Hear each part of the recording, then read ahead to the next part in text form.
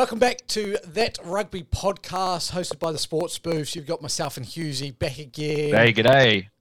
Another week, super week, as it should be said, because it was Super Round. A big week. Very big week. An interesting week as well, I'd say. A couple of results went the way as expected. A couple of results didn't quite go the way as expected. All in all, some really good rugby. Yes. What did you make of our second ever Super Round, my friend?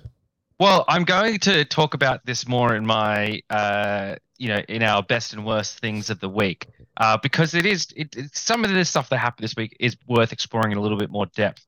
I feel like it was an improvement on last Super Round. It definitely felt like there was more interest in this one, whether that is the efforts they put into Super Round itself, whether that's Eddie Jones and all the other multiplicity of factors going into rugby this year. I felt like there was more interest in Super Round this year, and I feel like the schedule was a bit better for Super Round this year as well. I think the fact that they lined up some good games and had some storylines for this one going into the games certainly helped things. Yeah, I tend to agree. I think the schedule was by far better. I think there's still ways I'd improve on it, but I would say for learning moving it out of Melbourne. Yeah, that's a good start. From learning from some mistakes, I definitely think they took stuff on board. I just can't understand, and the big thing for me will always stick out why it's a 3-day event and not a 2-day event. Yeah. I don't mind if it's just Saturday, Sunday, 3 games on each day. If you look at Magic Round and Rugby League, and I know we're comparing, obviously, these two sports again, but Magic Round, they got to get through 8 games. Super Round, they only got to get through 6. So I assume it goes 2, 3, 3 for Super Round, for Magic Round. So why can't we do just 2 days of 3 games? I don't really understand it. Or even if it's not Saturday, Sunday, a Friday, Saturday, and people take a day off work or something like that. But yeah, I agree with that. Like, I feel like it's much more of a spectacle when there's 3 games on in a row. You're sitting there through 3 games. I feel like you get a bit more of your money's worth, 100%. And you're not having to travel to the game, to the stadium 3 days in a row. And you spend 1 less day in Melbourne. So there's that positive side of things as well. As a Sydney sider as you are, mate, I understand that. Yeah, look, You know what? This is going to be big for me to say as a New South Welshman, but I'd rather spend 3 days in Queensland than 3 days in Melbourne. Wow, that's a huge statement from you. Jesus. Huge statement. Statement. It's just the arrogance of people from Melbourne. I'm sure they say it right back to you, mate. Yeah. If we were to go into our best 3 things from the round, I went first last week. I'd like you to go first this week. Absolutely. Because I think you've got some really good points to share, my friend. Absolutely. Well, I think it's the top of the list, and it's a team that's, getting close to the top of the table, sitting number 3 on the ladder at the moment, but, equal in wins. It's the Brumbies, and getting their revenge against the Blues. And I think it's an extraordinary game for a couple of reasons. So obviously the Blues had 2 yellow cards in that game, and huge credit to the Blues for managing to score a try while 2 men down. But they did concede 2 tries to the Brumbies. So the first half of that game was all about attack, was both teams showing up. And the second half, 0 points scored. 0 points scored by both teams. Some desperate defense by the Brumbies in there, and the win sealed by Nick White, of all people. And it's a really interesting strategy from Stephen Larkham that we said to open the season, where his best halves pairing are on the bench to start the game. They're the finishers of his team. And I think that's really come with the philosophy of what we're seeing in rugby in the last couple of years, of changing it from your starting side and your reserves to your starters and your finishers, elevating players to the same level and expecting everyone to be the same standard. And what highlights it better than to have 2 capped Wallabies players on the bench? You had halves pairing on the bench to help close out a game, because he's seeing that as the key moments in the game that you want your veterans and level heads on the field for. So I think it's really interesting. I think it's showing the Brumbies are the best Australian team this year. They beat the Waratahs last week. So I can't even as a Waratahs fan claim anything different. And there's no shame in that either. They're a very, very good team, and they're showing that they can stack up against the New Zealand teams, and the best of the New Zealand teams. This is a Blues team that went to the finals, to the grand final last year against the Crusaders, and a very, very skilled Blues team as well. But credit to the Brumbies, and then the second half defensive lockdown from both teams was extraordinary. Yeah, just a really good game of rugby. Obviously, some Blues fans are not happy about some of the refereeing decisions, but it is what it is at the end of the day. Ways, Exactly, doesn't exactly. it?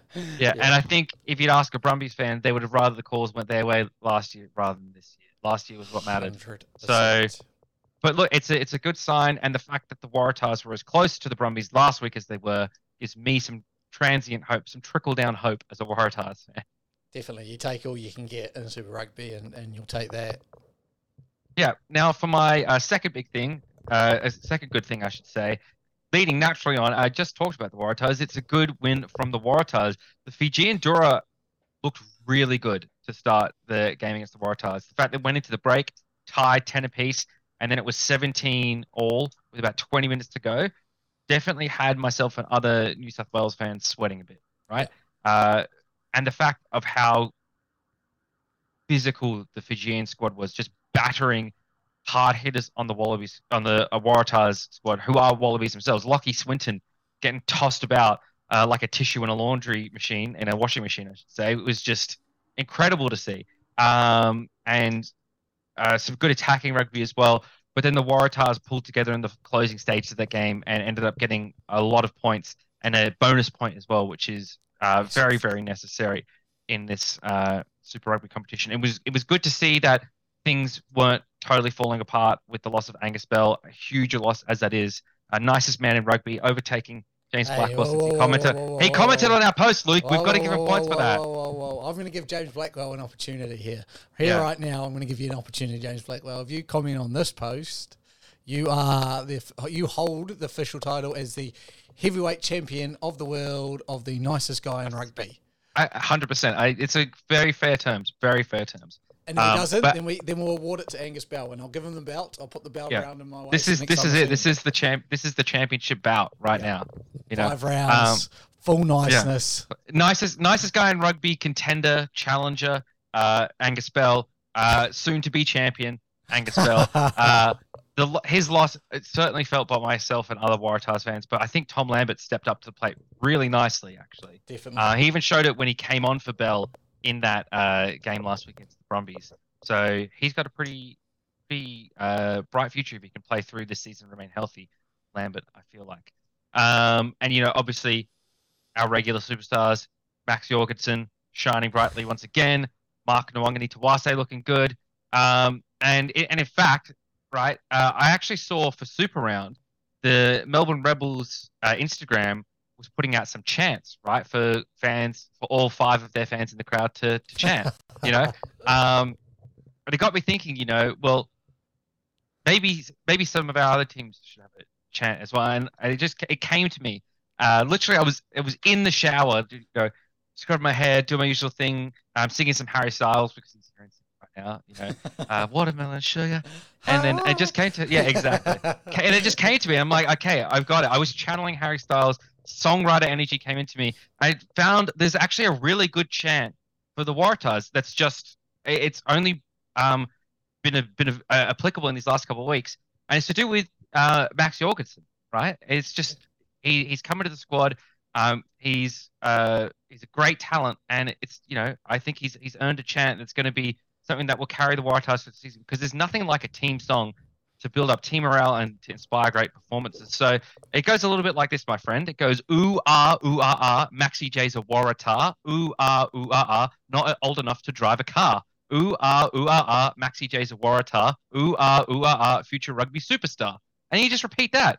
Super easy. Over and over. Look at that. You've got your own You'll Never Walk Alone for Liverpool. There you go. It's the Max Jorgensen's never going to, not old enough to drive He's never old enough to drive a car. Never old enough to drive a car. With that baby face, he's going to be 45 45 going on 25. So just run us through it again. Give us a repeat. So, ooh, ah, Maxi J's a Waratah. Ooh, ah, not old enough to drive a car. Ooh, ah, Maxi J's a Waratah. Ooh, ah, future rugby superstar. Love it. Absolutely easy. Love it. Love that. Easy. All right, next Waratahs game, we're in the crowd. Yeah. But it's PG as well, so the kids can get in on it, right? It's rhyming with Waratah, which that's not easy to do. Like, that's a funnily named plan anyway. And it's one of the rising talents of the game that everyone can get behind. Good kid. That'll be up there with the old Waisaki Naholo chant. You heard that one? Yeah. You know that one. Remind me of it. I sang. It's your turn now. Waisaki Naholo, and obviously over and over. Yeah, over and over again. So it could rival it if you get enough Waratahs there. Yeah. We'll turn it into a mini album, and all of a sudden you'll be leading the chance at Allianz. Oh, absolutely. Yeah, absolutely. Me and Charlie again leading the chance. Yeah. All right. What's your last point, my friend? Last point is that Super Round was aptly named this year for some super games, right? Two particularly stick out to me. We already talked about the Blues and the Brumbies, but the other one that's obviously generating a lot of headlines is the Rebels and the Hurricanes. And your boy, Artie Savia. We won't talk about it too much now because I understand we've got that coming up later in the program. But that was another close one. But outside of that, I don't. Maybe you could tell me this, but this feels to me like it's got to be the highest scoring round in Super Rugby history. It was. I did the stat. 68-ish, just over 68 points per game, which last time I was giving the compliment to 61 points, and I wasn't even. I know. What was I thinking? That's an extra try. It's an extra try. Yeah. So there's positives and negatives to that, and so the positives is obviously there's some entertainment value in there for some of the games that are high scoring and close. Like the Rebels and the Hurricanes, even Chiefs Moana Pacifica, right? The way the Moana Pacifica sort of rallied back there and made it a little bit entertaining. The Waratahs and the Dura, that was pretty good there as well. But I might talk about my worst thing now because it directly links to this point. And in fact, so it sort of makes Super Round a bit of a neutral point for me because the blowouts, right? The Reds and the Force, Chiefs and Moana Pacifica, Crusaders and Highlanders, right? It's never nice to see blowouts in these games. However, one thing that, again, this is also a mixed thing, right? Because the blowouts, neither of the biggest blowouts were on the Dura or Moana Pacifica. The biggest blowouts were on the Force, an Aussie team, and the Highlanders, a Kiwi team, right? Which, there's positives and negatives to that, but it's like, okay, great, we've got these two Pacific teams in, and they're not just getting railed every game, right? There's equal opportunity in teams getting pounded into the dust. But we don't want to see teams getting pounded into the dust. We never want to see a 71-20 scoreline, unless you're a Queenslander. You never want to be seeing that kind of a scoreline, right? You want to be seeing great games. The Waratahs Dura game, I think, is a great example of where you can get a blowout, but it doesn't feel like the whole game was a blowout. You know what I mean? Yeah. Like where that was close, and then it just opened up towards the end. And you, as a Fijian fan, you can feel like, look, we were right in there, and then just a couple of things, and the game slipped away from us. Even the Moana Pacifica one, they started to come back and they're like, okay, we could sort of take some positive signs out of this. I don't know if you're a Force fan or a Highlanders fan, what you take out of those games, other than burn the game tape. It's got a real feeling of when the NRL changed their rules to speed the game up. Was it not 2 years ago? I think it was. Yeah. And you're getting those blowouts where it's not a blowout because the teams are so far apart. It's that momentum shift. And when you get the momentum and run with it like the Reds did, it's very hard to stop. And I feel like we're in that place at the moment where you can see the momentum of a game can just turn like that. And if you get it going and it starts tumbling, it's really hard to stop at the moment. Yeah. Which I'm not too against. I would rather this and stick with the same old fad. I think I saw enough from that Blues Brumbies game. I think that sets the standard where you can have 45 points in one half, but you show enough defense, you can have 0 points in another half. So as much as you don't want to see a 71-20 blowout, if we see a couple more of them, I'll be starting to ask questions. But there was once upon a time, I think the Crusaders put 100 on you guys. So it's not too disappointing. If there was, say, 5-6 of them in this season, I'll probably look back. But early in the season, sometimes those things happen. But I understand you're a negative. You don't want teams being blown out. Yeah, I would have hated to see the Hurricanes lose in that fashion if they would. But to go on to my points now,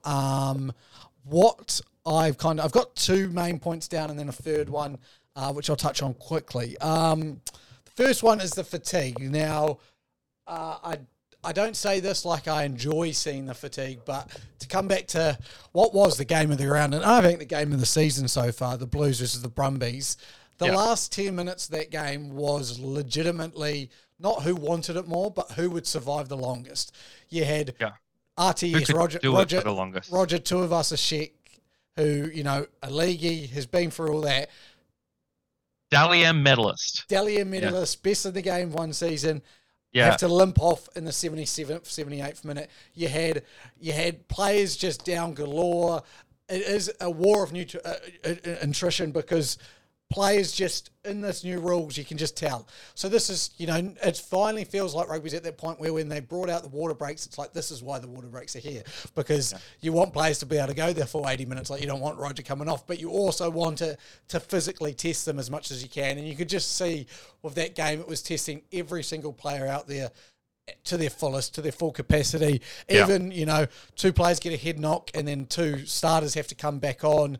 It was a test that delivered. So that was one really good point, and I feel like that's where all games are going, especially close contests. I think that's why you got such intensity, which is my second point, in that Hurricanes versus the Rebels game, because it's a war of attrition and players are going to go and do whatever they can to get the win to a point. And so you're going to have a high level of intensity where you get players and teams squaring up. Like there was bad blood, and again, most of it started by Dane Coles because he's a pest, but it was a level of intensity above in a couple of those games. Even that, as I touched on again, the Blues Brumbies, I looked back and I was like, that was just about a test level intensity at the end of that game where you were just like, oh, anyone could take it. So those were two really key points I learned from second round. We're going to have a battle of attrition in some games where, again, the Rebels seemed out of it, and then they got that momentum, and once they started to roll,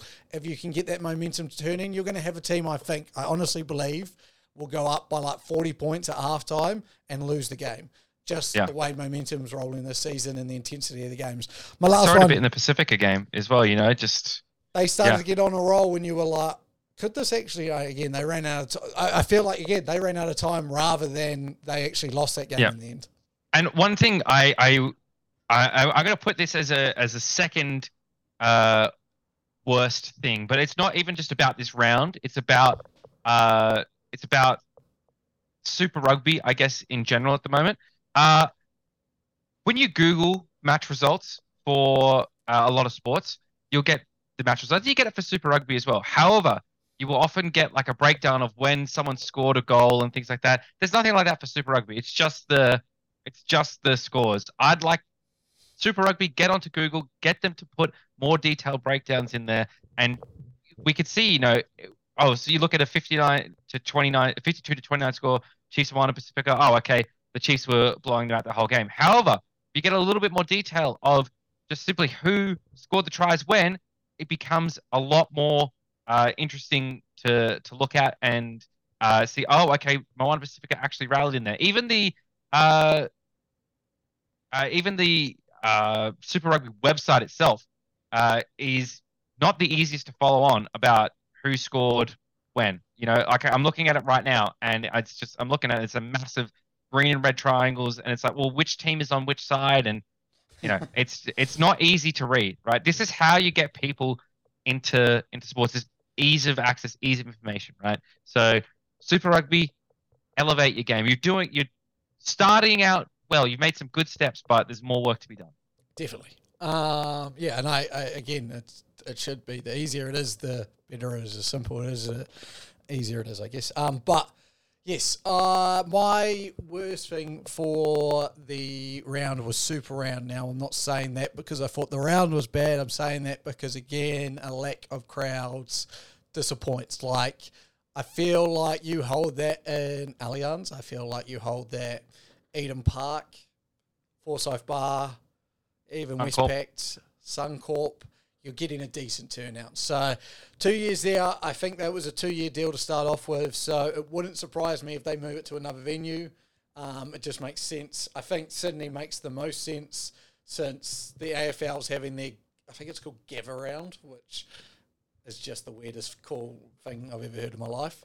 But that's AFL for you, and Victorians, as we've already stated on the show, are strange. So with them having that, with Queensland having the Magic Round, it just seems right that Sydney get this game. It's a bit weird as well. Like we had the test last year, the All Blacks versus the Wallabies in Melbourne, and now we've got the MCG test this year. Sydney seems to be just missing a little bit of touch of those big rugby events, unfortunately. They've put a lot of eggs in the NRL basket. They have. All right, so those are our best and worst things from the round. Let's move on to our key points from Super Rugby round 2. Now, the Highlanders is the first one I've got on my list. Now, the Highlanders have now conceded over 110 points, struggled to score points themselves. I think they've scored about 30 odd. Played, obviously, two of the two finalists from last year. Doesn't get any easier as they face now at the top of the table Chiefs, who have scored 30 on the Crusaders, and then scored 50 against Moana. Another blowout here, and you'll be, I guess, signalling the alarms for the Highlanders. Like, we both picked them to miss out on the top 8, and this is the reason why. I don't think that on their day they can't beat a team, and I definitely think you'd expect to see a better effort against the Chiefs, but I don't know, when do you stop using excuses and just go, they're a bad team? And then my issue becomes, if they are a bad team, what happens with the All Blacks in a bad team? Because not often and not in a long time have we had like a really bad Super Rugby team. Like the Highlanders of last year, we could say were pretty bad. Like they lost a fair, didn't win, lost more games than they won. And I look at the All Blacks in there, I look at some, like even the Groot, I look at Aaron Smith as the two main ones, and it goes, when you're learning to play in a losing culture, that must hurt. And that's not against those players. I'm not sitting there saying Aaron Smith's going into the Highlanders locker room going, we're going to lose again and going to take that to the All Blacks. But it is just a little switch on me that goes, if you're an All Black right now in the Highlanders setup, is it time to switch your focus? Like if I'm Aaron Smith, this is my last year for the Highlanders, am I starting to think, okay, I know I'm going to be at a World Cup later, let's give this 3 or 4 more weeks, and then I'll just move into a mentor role where I just stay fit for the All Blacks because we're clearly not good enough to make the finals? It depends. I think you need to be consulting with All Blacks coaching staff, because that can be seen as a very bad sort of culture move or like personality move. Thinking you're above the team. I think if I was coaching, I'd rather see a player still giving their all no matter what the circumstances are, because that's the kind of player I'd want to have in my national squad. It's tough though, because even then that might not be enough, right? You might be thinking, look, yes, these guys are still giving their all, but it's not good enough to shift the mark for this team, and this is a New Zealand Super Rugby team. Why would I bring them into the All Blacks? There are players clamoring for spots in the All Blacks that why not give them a shot? It's tough, but I think for me, I'd rather see players giving it their all, and I don't know. It is a hard one, and I feel for those All Blacks in the Highlander squad. But look, for me, the dates they've got to have circled week 4 and 5, the Western Force and the Fijian Dura, right? So the Western Force, they won their first game against the Rebels barely, and then they've just been blown out by the Reds, right? So they're an inconsistent team. They're not a terrible team. They're inconsistent, right? So that's a team you should be looking to pounce on and take advantage of and say, okay, we've had a rough first 2, maybe 3 weeks. We can bounce back though and show that it's more the quality of our opponent than it is about us. And then week 5, the Fijian Dura, again, similar thing. Won round 1 barely, fought hard at round 2, but still weren't enough to do it. The Dura will have that game circled as well. You mark my words, right? So this week, Dura going up against the Crusaders, likely going to lose that one. They're going up against the Reds. Maybe they might win that one, but the Reds came out very strongly last week. However, the Highlanders, that's the game that Dura are like, okay, we need to start proving that us and Moana Pacifica, but more specifically us, are not bottom 2 of the table, right? And the perfect team to start with on our schedule is the Highlanders. They're the first of those teams of really I have three circles, right? That are vulnerable to Fiji and Dura that aren't Moana Pacifica, and that's the Highlanders, the Rebels, and the Force, right? And so they're going to have that circle on their calendar and say, okay, this is where we could start our campaign and prove that we're not the 11th team anymore. The next week they've got the Rebels, so that's another really good opportunity for them to prove it. So I think the Dura are going to come out firing in that game, and I think if the Highlanders lose either of those two games, that's when some serious questions are going to be starting to be asked in Dunedin. Yeah, and I wouldn't count the Dura out quite yet against the Crusaders because it is in Fiji, the game. And so that adds another level to it. We saw how deafening the crowd was when they played the Chiefs and I believe the Highlanders there last year. So I imagine they'll be the same again. We know the effect of a big crowd on the Crusaders when the Waratahs played them at Leichhardt. Exactly, a big hostile crowd that definitely gets people going, and teams struggle with it. So, yeah, look, I tend to agree. The Highlanders, after these first three rounds, if they don't pick up some serious points, will be in a world of trouble, I think, because it won't get any easier after that. They'll be facing an uphill battle, and there may be some alarm sirens blasting. So, another team that doesn't have to worry about it on the other end of the spectrum are the Brumbies, who now go 2 from 2 against two pretty damn good opposition. And the reason they're above the Hurricanes in my power rankings that just went out today was the two opposition that they've played. The Brumbies have beaten a blue side who, for all money's worth in week 1, looked like the team to beat. So then, believe it or not, the Brumbies obviously then now look like the team to beat. And then bet the Waratahs in round 1, who are definitely no slouches. So I kind of went, you know what, this Brumbies team, through both of us ranking them 6, have come out, and I wouldn't say proven us wrong, but they definitely have put more doubts in my head that then, like I thought the Waratahs were for sure going to be the best team in Australian rugby, just with the coaching changes and everything. But Larkham and everyone in that organisation has proved us wrong so far. Yeah, they've done a really, really good job, the Brumbies, sort of picking up from last year. And in our pre-game chat we had with a lot of the fans, that was the question I asked was, why do you think the Brumbies are being so discounted this year? And I think it's just because they haven't really made many headlines, right? Whereas the Waratahs obviously sort of had as much as you can in Super Rugby. And, new young talent, Max Jorgensen, Coleman, another year under him, Michael Hooper, he had the Kurtley Beale off-season incidents and things like that. Swinton coming back to play, Angus Bell coming back, all these things. And the Brumbies just kept on trucking, kept on going from last year. Obviously lost some key pieces, but still are looking just as deadly. 100%, yeah. Couldn't agree more. They're flowing under. One thing I will say about the Brumbies, though, is that I think Tom Banks is doing everything he can do to play himself out of a Wallabies jersey. Like, he's played it's so many of the same silly mistakes. I remember the one instance sticks out of my mind against the Blues where he gets the ball and it's a clear occasion where he should just kick the ball forward. Tom Banks or Tom Wright, sorry. Tom Wright. That's the one. I get them confused. Tom Wright. Sorry. Yep. Tom Wright. Yeah. Doing everything he can. Tom Banks catching shots and he's over in Japan. Yeah. No, wrong Tom. Wrong Tom. I get them confused because they're so not good enough to be Wallabies. Sorry. That's pretty harsh, but I mean, I think there's going to be better options coming through. Yeah. Tom Wright, where he just carried the ball. He was a clear opportunity to kick the ball.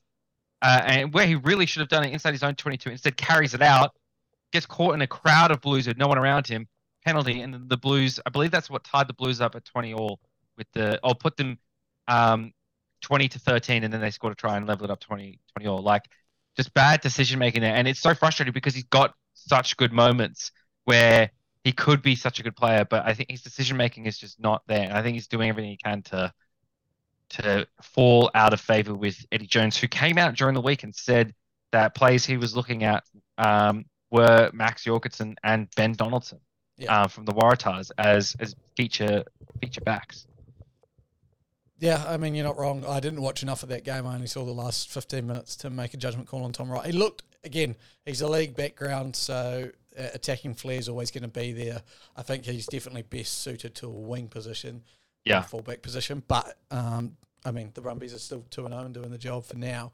Another team, just quickly wanted to mention the Crusaders bouncing back in a big way. I know it's only the Highlanders, we mentioned them, but I mean, I wouldn't want to be facing the Crusaders after they've just had a loss. That's one thing I think we've all learnt from our time watching the Crusaders play. But again, just a quick bounce back. And then the team who deserves at least some praise from me after I wrote them off and said they're going to come in 11th to put 71 points on the Force. That hurt a lot for me to see, just because of perspective of what I've picked and what I've said and the belief I had that the Reds weren't going to do much this season. They shut me up real quick with that. Mm-hmm. Shall we move shout on out to the biggest talking point of the round, though? Yes. Adi Savia, Simbins, wrongfully so. What, there was something that happened after he got Simbin? I don't know what you're talking about. Yeah.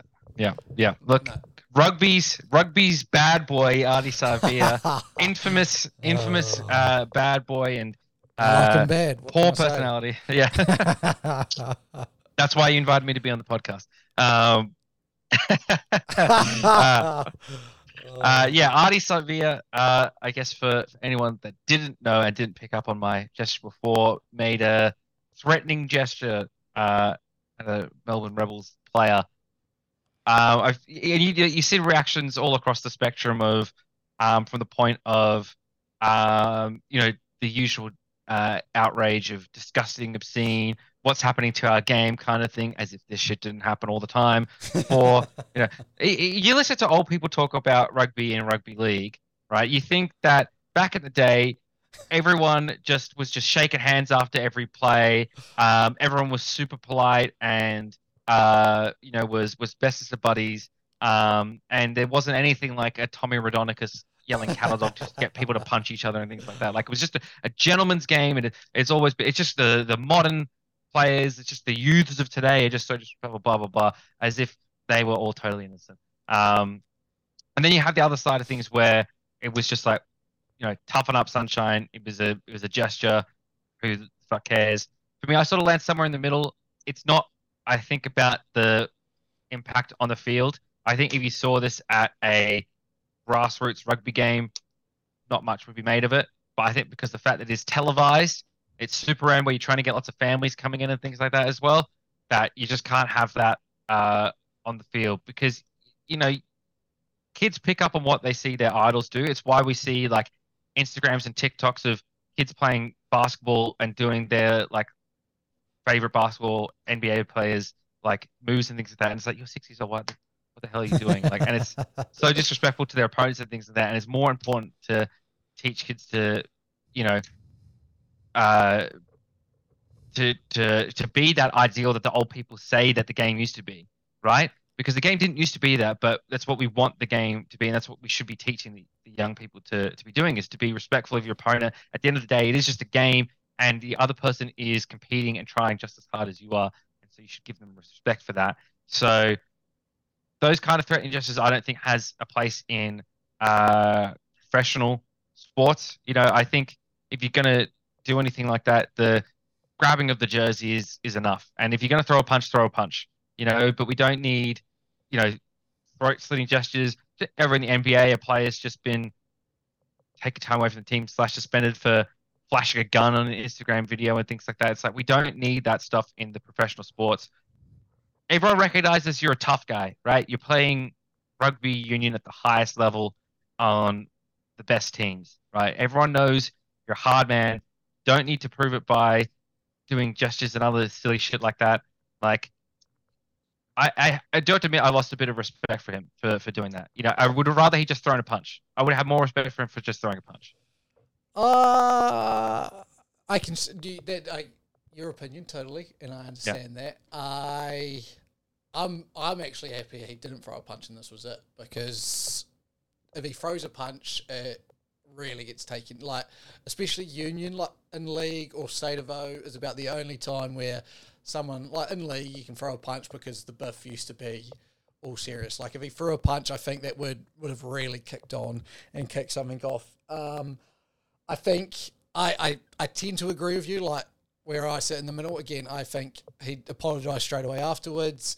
Yeah. there shouldn't be anything more on it. I think it was a bad look. However, we're asking grown-ass men 100 kilos plus to tackle each other, smash each other for 80 minutes.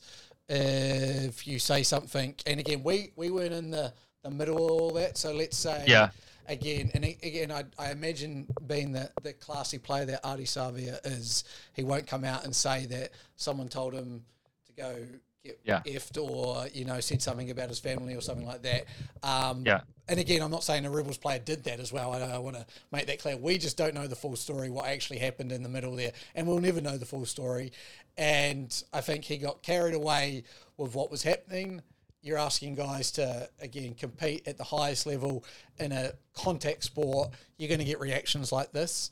I am happy that he apologised. Like, I am glad that he understood what he did. Like, again, there's a point to it. And, we ask players to be characters because we love characters in our sport. And a good example is Latrell, who kicked a conversion against the Sharks and then gave the crowd a little bit of a G up, nothing too much. Again, as far as I can see it, concerned it, entertaining as hell. And all the comments on the Instagram or Facebook page or whoever it was that posted it was bashing him like, oh, why does he do this? He just winds him up and then cries wolf. It's like, we want our players to have a bit of character. Again, I think this one oversteps that line, and I think Artie's the first to admit that it did. But I don't mind it if we get a bit more characters kind of coming out and we get that tense rivalry. Like, I think that Melbourne versus the Hurricanes now like after that game, it felt like there was some rivalry there, which, you don't often get when you're playing those Super Rugby teams. So, again, you don't want it, but you do want, I could only imagine, the headline. Let's say the Hurricanes finish first, the Rebels finish 8th in the playoff in the quarterfinals, and it's the last time they faced off, it got overheated, and you just see the Fritz slip. It's great TV, but it's not for what we want from the game. Like you said, I think you put it really well. It's not what we expect from the game, what we want from the game. But again, to me, for me, the issue is that it takes it off the field, right? When I say I'd rather you throw a punch and then it's on the field, right? You've hit someone on the field. Yes, you'll get the discipline and things like that, and there'll be things, but that's to you, the player, individually. When you do it just to threaten to kill someone, that is like threatening something off the field, right? That's where it implies there's violence off the field going to happen, where it goes beyond just, I'm competing against you and I don't like you while I'm on this field with you. Where if you have a bit of a biff up on field at the end of the game, you can just get over it. As long as it's not like a coward punch or something where you run in from the side and just bash them. If you're there yelling someone's face and you throw a punch, your two men heated at each other, there's probably violence coming. At least the other person can sense it. If it's a coward punch, no, that's terrible. But when you're doing something, you threaten someone like that, it's like you're threatening them off the field. That's where I take more of an issue with it, where it's implying that this violence, this aggressiveness you feel towards the other person is going to continue off the field, and that they should be worried about that. As absurd as that sounds, that is sort of that. Then because as I said, this transitions through to the lower levels, right? And we have seen in league, which something we don't want to emulate, is in the lower grades, in the junior grades, where people's families end up getting involved and fighting the field. We've had murders at rugby league games and things like that. And that's not something we want to transition through. So I'm not implying that Adi Savia would attack a Melbourne Rebels player off the field, but I'm saying that influence that it has on the lower levels and the junior grades, that's where, and this is why it's good he apologized and explained why it's wrong, because we don't want to see that carrying through the lower levels, because people are easily influenced by their superstars. Yeah, I guess, and I've got two questions, and this will be interesting, just a little topic to talk about. If he says the words, I'm going to kill you, do you think it's worse or better or the same? I think it's, and this is going to sound like maybe a bit of a cop-out, but it depends on if the cameras pick it up or not. Oh, sorry, if the microphones pick it up or not, because you can argue some ambiguity there, maybe, whereas there's nothing ambiguous about this, and every camera is going to see this, right? It's clear, no one can misinterpret it or whatever, and it goes beyond language, right? Well, okay, so say it's caught on camera, or caught on the wrist mic that Adi Savia said, I'm going to fucking kill you when I get back on. Yeah, I actually think it's better, because that can be interpreted as like he's going to hit him really hard in a tackle or something like So that. what I'm going to argue to the point here is we didn't know what Ardie Savea's interpretation is. So a lot of people, again, us included, will interpret it like I'm going to kill you. But in my interpretation from a rugby player, I know all he's doing is telling me he's going to try and kill me on the rugby field. But I can get your point of view as well. It's different though. It's different. The gesture clearly implies murder, like slitting someone's throat. It literally is slitting throat. So the words, if I say the words, I will kill you. No, not necessarily. That's the thing, right? Because the words are more open to interpretation than the gesture is. Okay, that's cool. the thing. Which is all right. That's all right. Second question. Now, this one is more of interest to me, and again, it's a touchy subject. If the player was white, do you think there's a different reaction to it? And I'm not saying different reaction to us, because I think our reactions would be the same. I honestly do.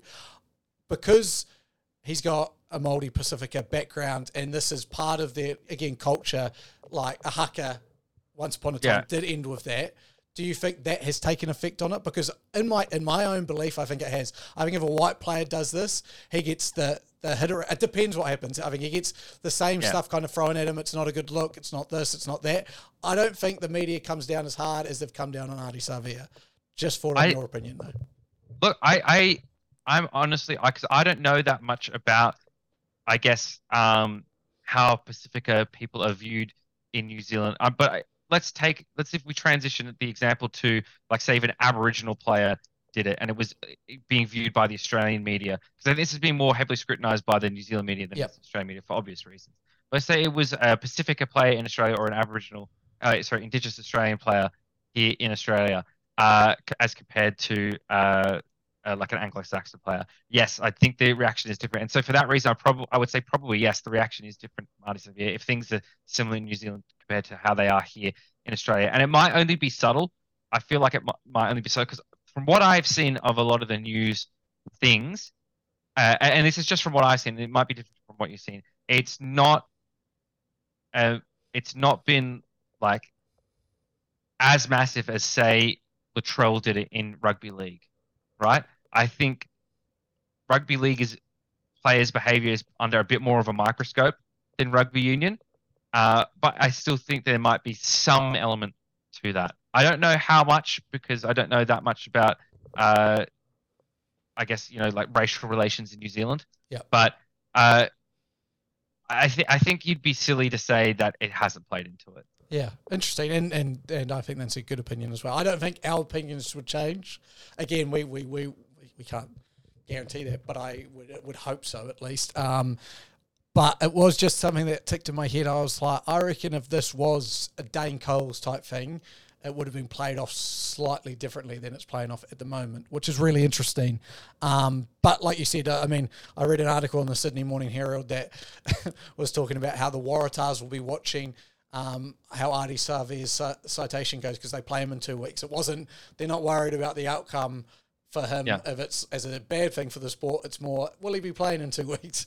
And will we have to face him? So, I mean, lots of mixed messages. I think in the end, you sit on the middle. You're not, like, I don't think this is the most disgusting act you'll ever see on a rugby field. I don't think this is what should be on the rugby field as well, if we put it that way.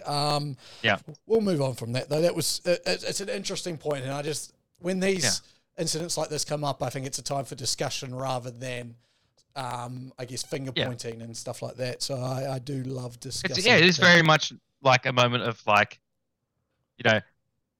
look, Ardie, you fucked up. It's not what you see in the game. Slap on the wrist, move on. It's not as if, like,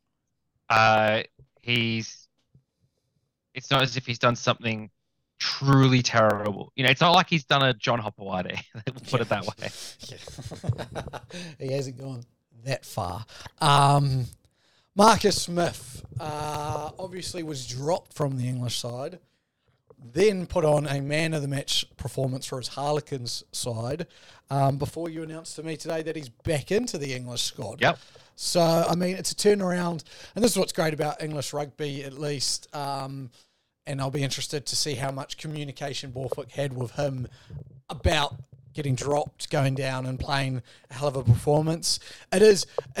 it's a realisation, and this is what I love about rugby, that the highest level of the game is international rugby, and there isn't no doubt about it. You can have players who absolutely tear up in Super Rugby, or a solid Super Rugby players that just can't make the step up. Rob Simmons, to name one example. Stephen Donald for another, as an All Black example, who, were careers out of being Super Rugby players, but never making that step up to international. I'm not saying that's happening with Marcus Smith, but I love when you see situations like this, and it shows that, hey, there is a massive step up. You can put a Marcus Smith into the Premiership and he'll work wonders, but to be an English rugby player, you've got to be up a whole nother level. Yes, 100%. And it's good when I like when players respond like that. 100%. Last point, New Zealand rugby coaching decision. Now, I just wanted to bring this out purely because I've got an interested stake in it because it's the All Blacks, but also you've recently gone through a coaching change, and I kind of wanted to compare the coaching changes or the lack of coaching changes. So Ian Foster's come out and said he's not going to stick around or reapply after the World Cup, which I think is a fantastic way to do it. However, now we know a new All Blacks coach is coming. The two that have been tipped over Jamie Joseph or Razor, Scott Robinson, the All Blacks committee has said it's going to take 6 weeks, about 2 weeks ago, to make their decision. Razor was dropping hints like it was no end in the New Zealand media. All this is dragging out yet again, like New Zealand rugby did with Ian Foster last year. What had me thinking was the differences we have in our two situations right now. So obviously Wallabies were like that. Snap, decision made, boom, done. We're doing what we think's best.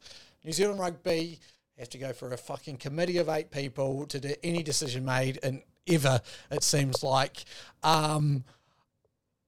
Hearing that, what are your thoughts on that coaching situation first? And then I'll kind of give my explanation of who I want the coach to be and why. Yeah, I guess it's a luxury for New Zealand rugby. You've got, for Australian rugby, I think there was a snap decision that was forced by circumstance. I'm sure they wished it could have been handled differently, and it means they're going to have to wear the responsibility of the outcome, particularly this World Cup, on their shoulders more heavily than if they'd been able to go through a committee-like process, which is odd to say because arguably if you go through that committee-like process and things like that, you've done more due diligence. I always struggle saying it. Due diligence. And so you should face more consequences because you'd be more certain in your decision because you spent all this time and energy, investing in your options. But because they've made that snap decision, they're going to wear that more heavily. Whereas I think because New Zealand rugby is taking their time a bit, they will bear the perception is they'll bear less responsibility in it, which is really weird. It's a paradox, really. I guess for me, like looking at it, I think New Zealand rugby is doing the right thing, is taking their time and being certain of their next move because I think they face such criticism for the Ian Foster simply because he hasn't won every single game he's coached, right? He still had a pretty solid international record, and he's had some stumbling blocks against some tough opponents, right? But it's just not the level of invincibility that All Black supporters have had the luxury of experiencing the last few years. So I think they want to try and find a coach who will bring back that invincibility. Now, I don't know if they will do that because I think international rugby isn't going to allow them to do that anymore. But why wouldn't you spend the appropriate amount of time doing it? If you've got the time, if you're not feeling like you have to do this covertly behind Ian Foster's back, if the candidates know who they are and the public knows who they are, right, you can be pretty open air about all of it and above board about your process. And at the end of the day, anytime you make a decision at these levels with these high stakes, you're going to get criticized. You're never going to have a solution that makes everybody perfectly happy. So, I think they're doing their best they can to find the right candidate for the position. So, I guess there is frustration from a fan's perspective because it is taking so long, and I understand that.